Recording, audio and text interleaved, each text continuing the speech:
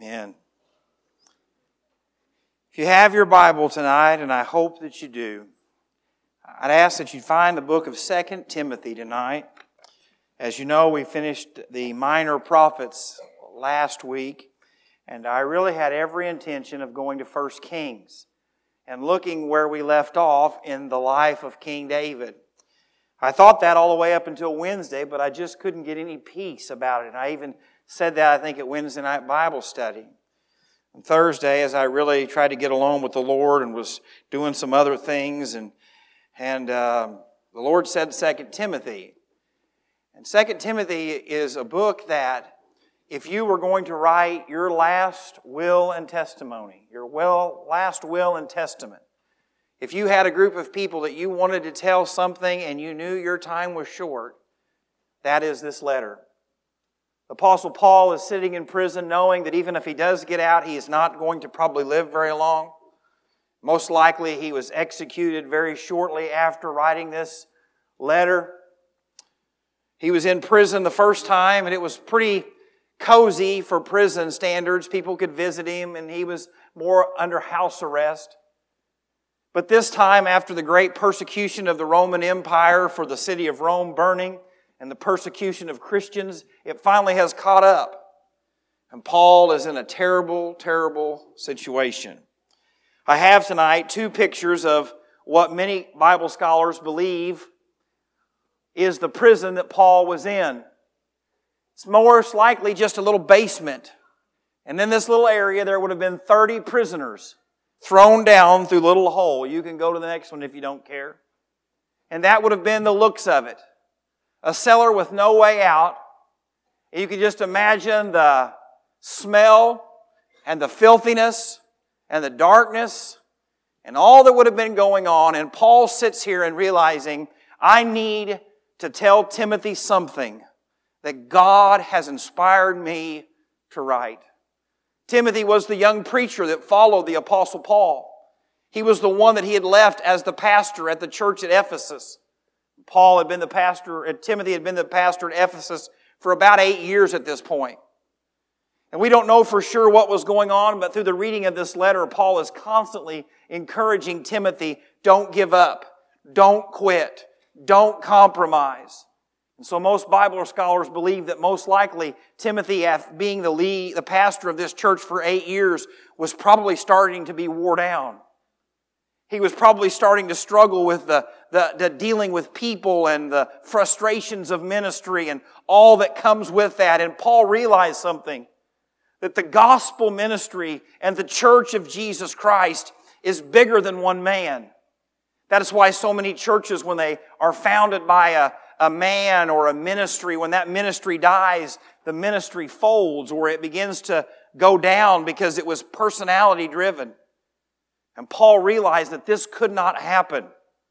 We know that because if you read the book of Revelation and you want to flip there with me in chapter 2, the church at Ephesus is mentioned. It is the church that had left its first love. And so whether it would have been 20 years later or 25 years later, we do not know for sure, but this church struggled. It had left its first love. And this morning as I was preaching on it's Jesus or nothing and Him being everything and all of the other stuff starting to fade away, it made a lot more sense as I began to talk about this sermon tonight. Because if you want to see a future where God continues to bless this church, I want you to look around tonight and realize that you are the ones that are going to have to make the decision that we're not going to grow weary. We're not going to quit. We're not going to give up. We are going to understand that this is bigger than us. It's bigger than one person. It's bigger than one name. It is about Jesus Christ and making a difference in the lives of lost and dying people. And so as we go through this book, I want you to hear the significance of it. Paul is writing his last letter. He is writing a letter knowing that most everyone has abandoned him. He'll talk about that later on. He is a man who has struggled. He is a man who has suffered so much. And as he's looking back on his life and he's getting ready to meet the Lord, he realizes, all I've done for people, here I sit. I've not done anything other than follow Jesus, love Jesus, serve Jesus, and here I sit. Now, most of us, if we were writing this letter, it would be full of complaints and gripes and how unfair things are. But Paul realized something. Whether he was freed or whether he lost his life, that he won.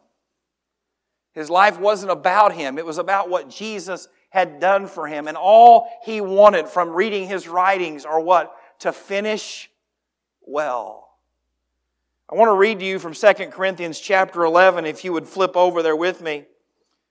All that Paul had been through. All that Paul had suffered. Starting in 2 Corinthians chapter 11, verse 22. Are they Hebrews? So am I. Are they Israelites? So am I. Are they the seed of Abraham? So am I. Are they ministers of Christ? I speak as a fool. I am more. In labors more abundant, in stripes above measures, in prisons more frequently, in deaths often. From the Jews 5 times I received 40 stripes minus 1. 3 times I was beaten with rods. Once I was stoned. 3 times I was shipwrecked. A night and a day I have been in the deep. In journeys often, in perils of water, in perils of robbers, in perils of my own countrymen, in perils of the Gentiles, in perils in the city, in perils in the wilderness, in perils in the seas, in perils among the false brethren, in weariness and in toil, in sleeplessness often, in hunger and thirst, in fastings often, in cold and nakedness. Paul says, this has been the track record of my ministry. But listen to what he says.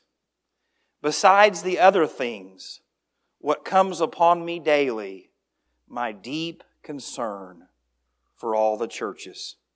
Who is weak? And I am not weak. Who is made to stumble? And I do not burn with indignation. Friends, Paul said, I love the church. Jesus Christ. He said all of this has been about the good news of Jesus. Watching believers come together to serve the Lord and worship the Lord. I asked myself, why did God use Paul in such an amazing way? Well, one, because it was the purposes of God, but the love that Paul had for the local church. You say, Jake, what is it going to take for God to use this place? It's going to take a few people who love the local church, who believe that the local church has a purpose. It has a value. It is unlike any other organization, any other organism in the world. It's not a club. It's not a gathering. It is the people of God working together to accomplish the mission of God. You say, well, Jake, I don't know if I would say I love it that much. Then look up here. Don't expect God to bless. Don't expect God to do amazing and great things if you don't love Him and His bride. I can tell you, the only people I have ever struggled to forgive in my life are not people who have hurt me, but who have hurt the woman that I am married to. Why? Because she is my bride. And the Bible tells us that the church is the bride of Christ. Husbands, if someone hurting your Bahama mama doesn't upset you, you got problems. If you don't love your wife enough to defend her like the Bible says and to protect her and to provide for her, there is something wrong. But I can promise you the way Jesus loves His church is perfect.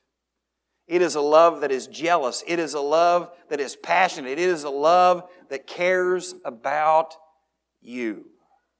You say, what do you mean by that? Jesus doesn't love the building.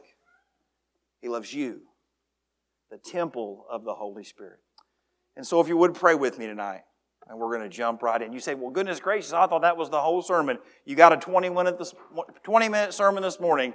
You're probably not going to get so lucky tonight. And God's people said, amen. All right. Father, we thank you for your word.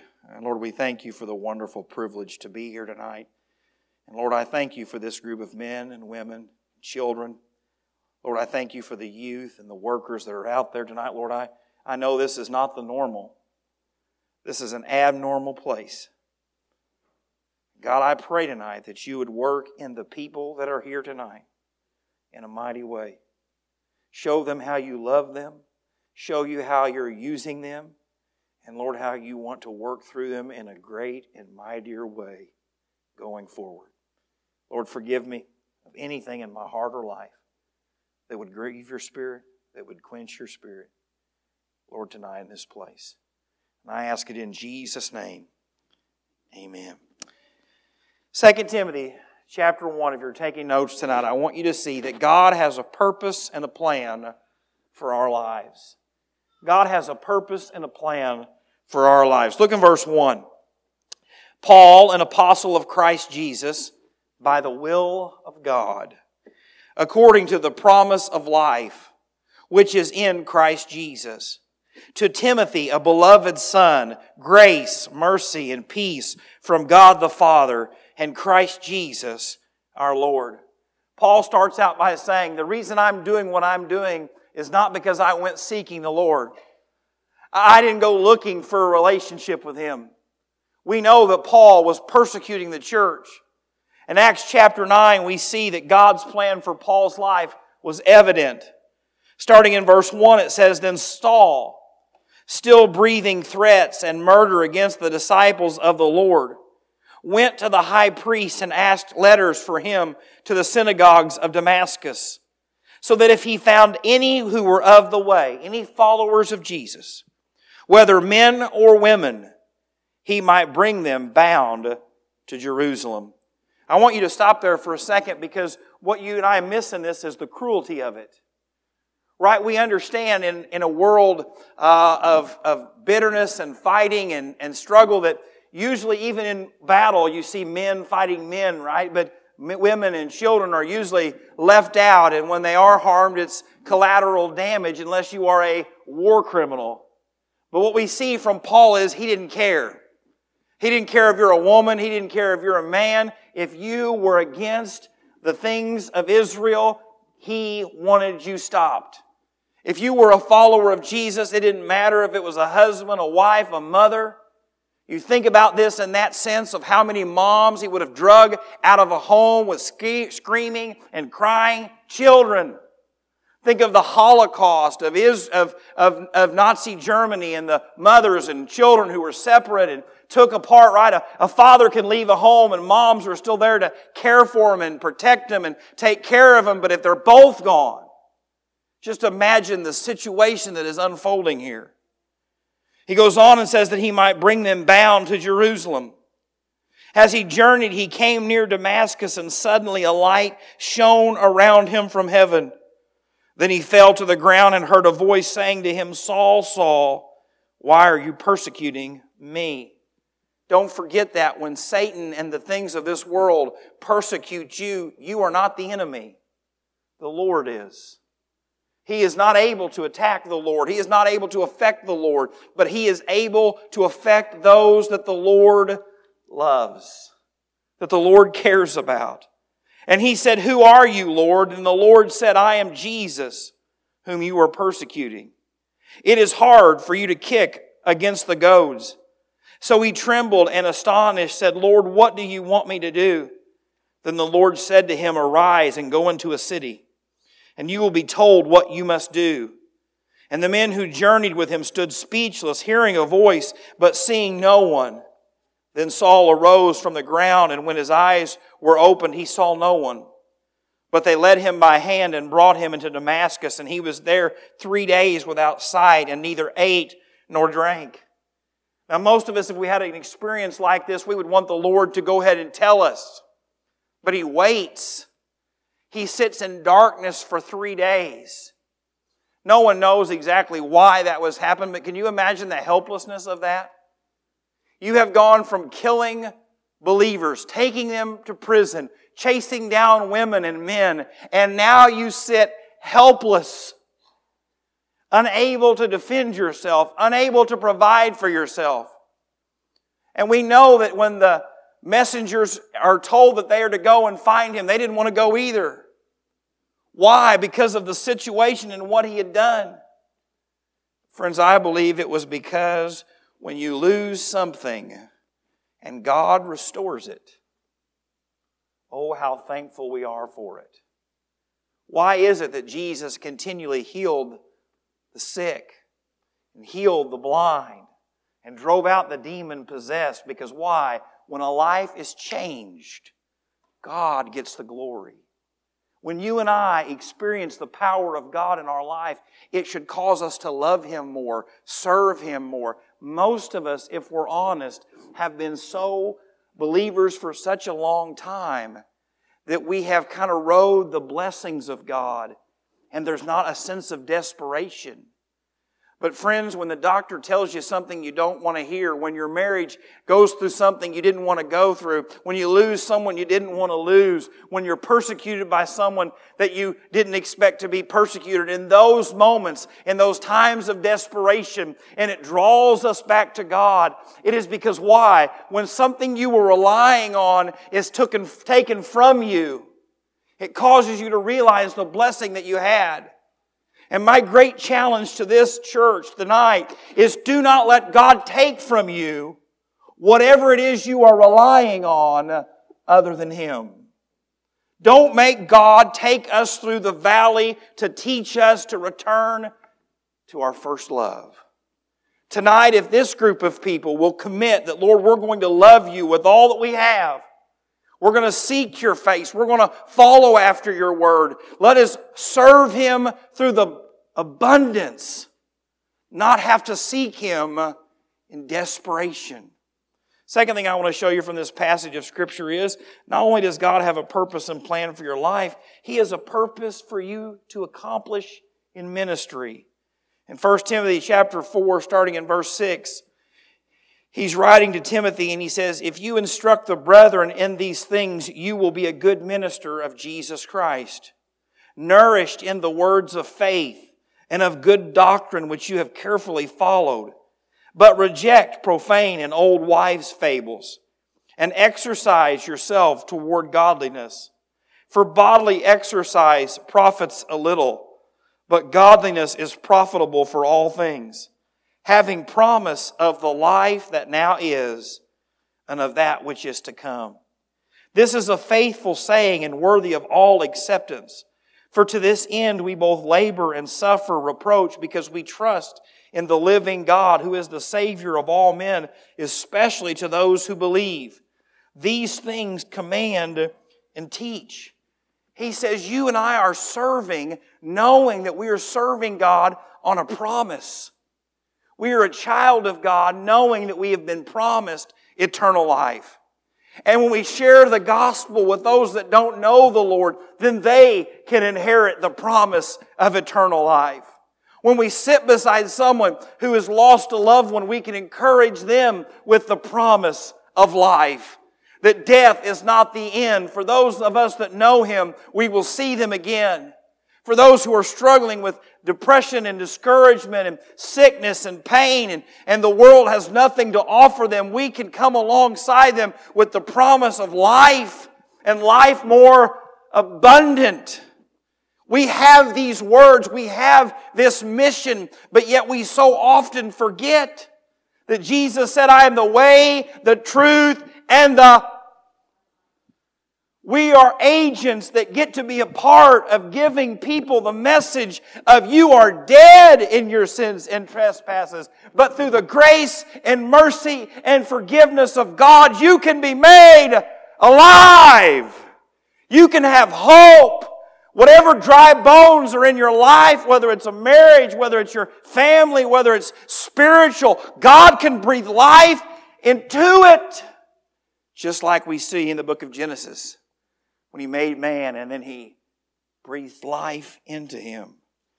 Don't think that you are just standing up against the evils of this world, and we should. Don't think that you are always just fighting a spiritual battle against liberals who are trying to destroy everything. No. You are bringing a message of life to a dead world. You are bringing a message of hope to those who have none. You are bringing a message of all things can be made new in a world that only knows death. Friends, if all you ever do is fight against the evils of this world, you will miss the calling God has for your life. You need to be reminded that the only thing that pushes back the darkness is the light. That's why Jesus says we're a city on a hill. That's why Jesus tells us that the gates of hell shall not prevail. We have that mission if we will believe it. Second thing I want to show you tonight is not only does God have a purpose for our lives, God brings people into our lives for their benefit and ours. God brings people into our lives for their benefit and ours. He goes on in verse 3 and says, I thank God, time of thanksgiving, whom I serve with a pure conscience, as my forefathers did. As without ceasing I remember you in my prayers night and day, greatly desiring to see you, being mindful of your tears, that I may be filled with joy. When I call to remembrance the genuine faith that is in you, which dwelt first in your grandmother Lois and your mother Eunice, and I am persuaded it is in you also. Paul starts out by saying, you know what, I might not have served God the right way, but I was doing it because I thought it was right. He said, my family have always tried to love God and serve Him, even if we were misguided. Paul doesn't make an excuse for that in saying that he was right or that he could earn the love of God. Because friends, whether you are a Jew or a Gentile, there's only one way to be saved. There's only one way to come into a relationship with Jesus Christ. And that is through the grace and mercy of God. But he goes on and says, and without ceasing I remember you in my prayers night and day. I can tell you over the last 12 years, there are a lot of things that I regret as a pastor. I regret losing my temper.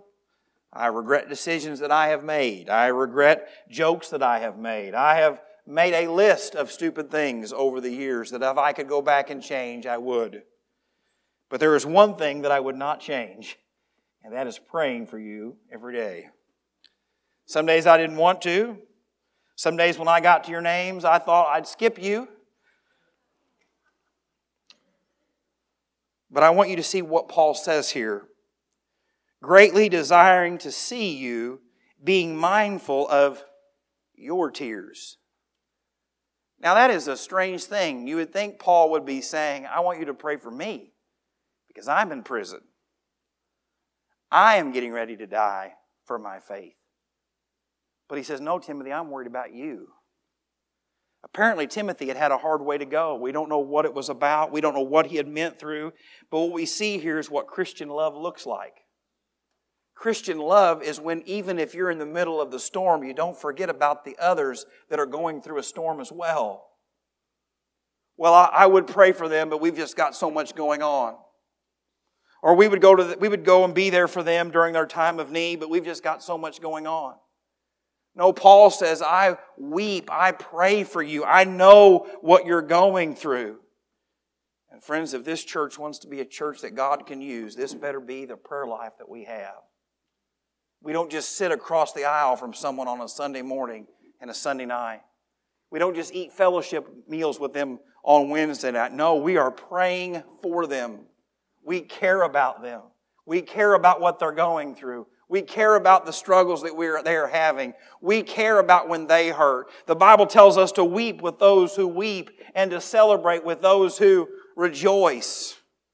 When that becomes the heart of a local church, when that becomes the heart of a pastor, when that becomes the heart of a deacon toward his families, in that moment, I promise you one thing, God has big things in store for you. You say, why is that, Jake? Because the world does not care. The world will use you for whatever they can get out of you, and they will throw you to the side. It is why one of the biggest prayers that I have is that my daughters will listen to the Word of God when they are old enough to date. That they will not believe the lies of Satan or whatever dumb hairy leg decides to take them on a date. That they will know their worth and their value and the sacredness of what God has given them and the beautifulness of how God has created them and what purpose He has created them and their future husband for, because the world will use them and throw them aside with no remorse. That is not how the church is to be. We are to be a family that struggles together, that works together, that even if we must fight together, even if we must serve together, we must recognize that we belong to the same master. We fight on the same team. We belong to the same family. And if we don't care about each other, no one else will. If we don't love each other like Jesus loves us, the world will not. You say, well, Jake, that's kind of depressing. You didn't read ahead. That I may be filled with joy. You say, how could me thinking about someone else's tears bring me joy? Now, this is my favorite part. And I read it from somewhere else. Paul believed that when he prayed, God would work. Now, he might not take away all the problems that Timothy had, but he would be faithful to meet the need that Timothy had. The more I thought about that, the more happy I got. Not happy enough to jump, because I'm telling you, these pants are way too tight, all right? And I mean that. But when you pray for someone, do you believe that God is going to hear from heaven and work? You say, well, Jake, I've prayed and people haven't been healed. But did they know the Lord? Did He give them what they needed? Did He carry them through the storm? Did He walk with them and talk with them and provide for them? Friends, that's how you must pray. That's how you must petition the throne. That's why we fast and pray, believing that while we might never understand it, while we might not ever see it in our own life, that God will be faithful to His promises. And Paul says, that fills me with joy. How much, this for another thought. Paul brought great joy from the Lord for praying for other people. I believe the reason that so many Christians are miserable to be around and cannot say a kind word about anyone is because they don't pray for them. They don't really pray for them. I can promise you, after the last 12 years, 340 some days a year, 3,000 plus times praying for you, there's been a few nights when I started praying for you that I wasn't really happy to be praying for you. But by the time I got done with it, that was all gone. Why? Because there's just something about when you recognize that if I'm going to go to the throne, I need to know something. I'm not leaving the throne the same way I got there. That's all right. You'll think about that later. A person who is spending time with the Lord, I mean a real prayer life, real Bible study, really seeking the Lord's face, does not leave that time the same way they went in there. That's all right. That's all right. I'm right. You're wrong. Just like a person who comes to a church to worship the Lord and really worships Him in spirit and truth doesn't leave the same way they came. You know how I know that it ain't the sermons? I listen to the sermons and I think, oh, it's not the music. I listen to the music and I like it.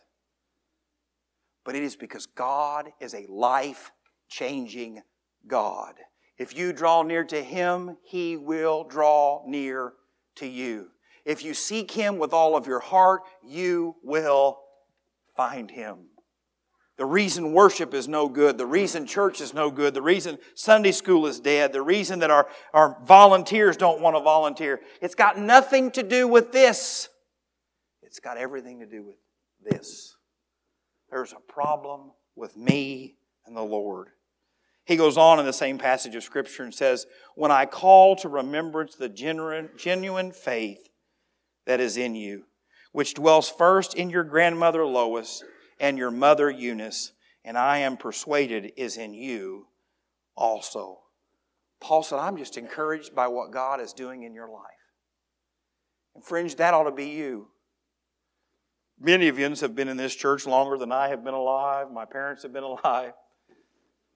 And you can remember the people who have come through here and what God has done. Now you can remember the ones that have left, the ones that went astray, the ones that did this. But if you want to be encouraged by God, look at what He's doing in the lives of people. You want to be encouraged tonight? When I'm done preaching, you just walk out there and listen to all the laughter in that gymnasium tonight. Here in a few weeks, when the kids' ministry starts back up on Sunday night, you just leave here and you walk down that hallway and listen to the joy that is going on. How God is at work. How lives are being changed. If you want to be encouraged, watch what God is doing in the lives of others. We're going to skip a bunch of verses because I'm out of time. Third and final thing tonight, if you don't care, comes from 2 Timothy chapter 1. God prepares everything so that we can move forward for His glory. He has a purpose and a plan for your life. He puts the people in your life, and then He prepares it all for what comes next. Look at verse 6. Therefore is there to connect what was just said to what is going to be said. Paul says, I've said all this, and now because of this, this is what I have to tell you. Therefore, I remind you to stir up the gift of God which is in you through the laying on of my hands. For God has not given us a spirit of fear, but of power and of love and of a sound mind. He tells him right there, God's done all of this in your life. I know He's done this in your life. I've watched Him doing this in your life. Now, what are you going to do with it? And friends, tonight we can sit here and we can think about the goodness of God, what He's done for us, how He's been faithful to us, how He's provided for us, how other people have encouraged us, how other people have prayed for us, how God has opened up the windows and blessed us. And friends, if that's as far as it goes, we've wasted it. He says, I wrote all of this because I want you to know that God has something for you. He says, therefore, I remind you to stir up the gift of God. That word for stirring is the Spirit of God at work in your life.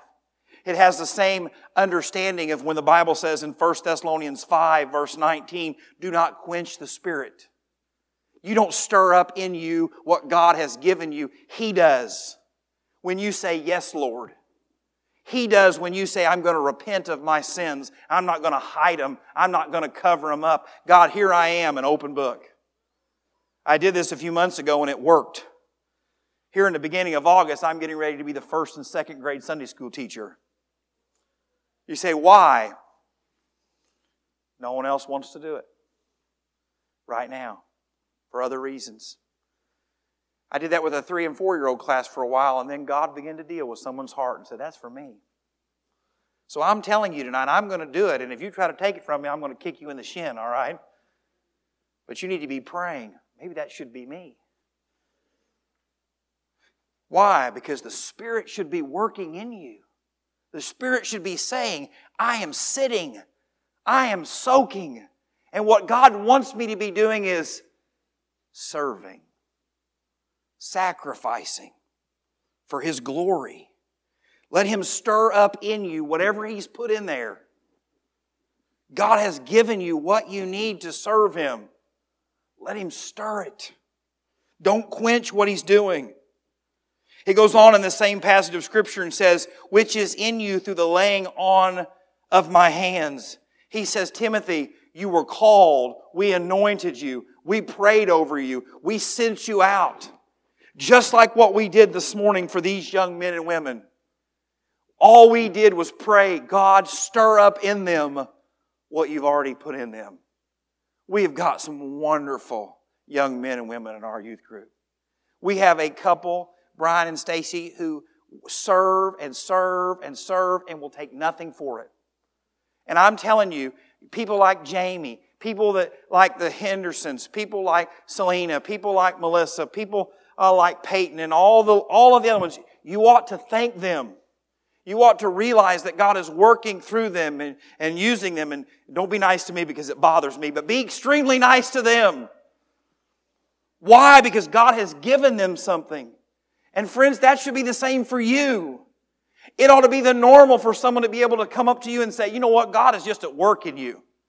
Thank you so much for serving in the nursery. Thank you so much for working in the kitchen. Thank you so much for working in Ignite. Why? Because whatever God has given you should be stirring. Stop quenching the Spirit in your life and say, God, use me. God, I have a purpose. I was created. I am not a mistake. I am not an accident. He goes on in the same passage of Scripture, and then he says, now that I've told you who you are, I've told you what you should be doing, this is what you're going to need. And I'm going to be done, I promise. Just bear with me for a few more moments. For God has not given us a spirit of fear. Romans 8 verse 15, Paul says, for you did not receive the spirit of bondage again to fear, but you received the spirit of adoption by whom we cry out, Abba, Father.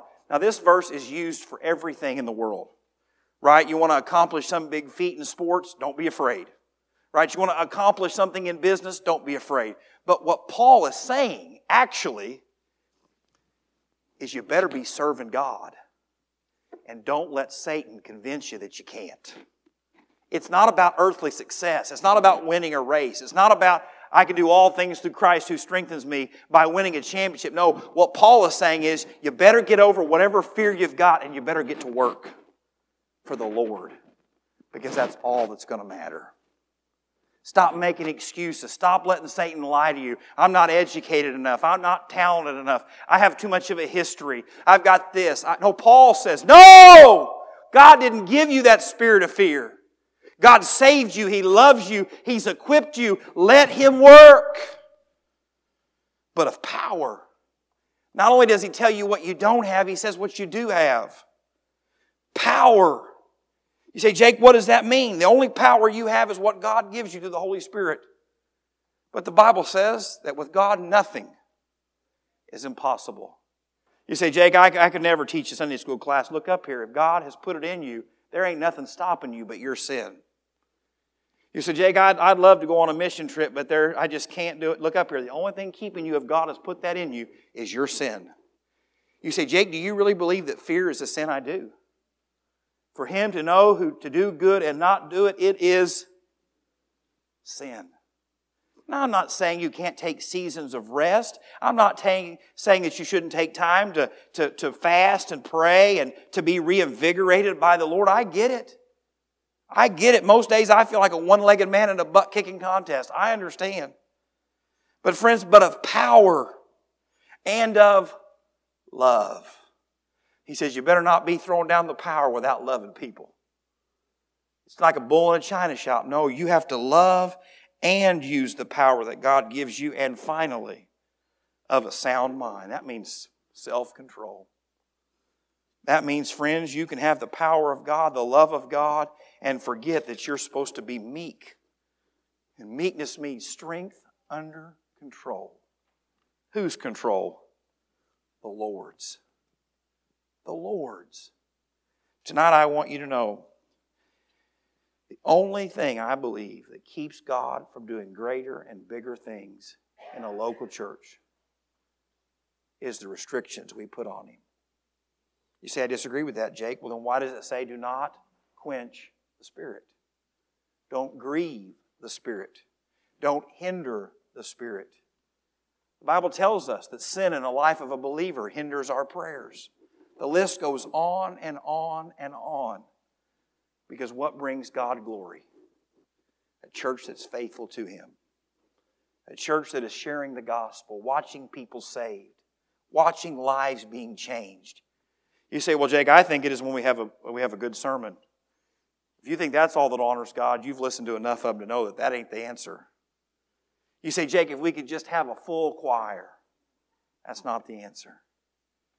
It is whatever God has given you, whether you think it is small or great, big or insignificant. Whatever it is that God has put in you and stirred up in you, it's when you will just say, yes, here I am, Lord.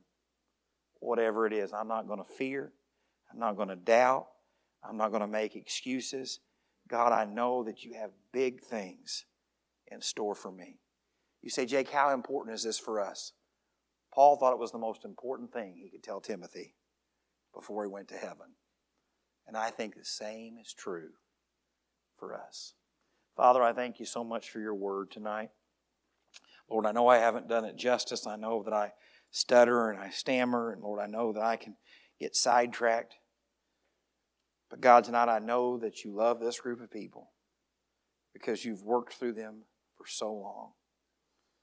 Lord, tonight let us not be satisfied with the victories that we've seen, but excited for the victories to come.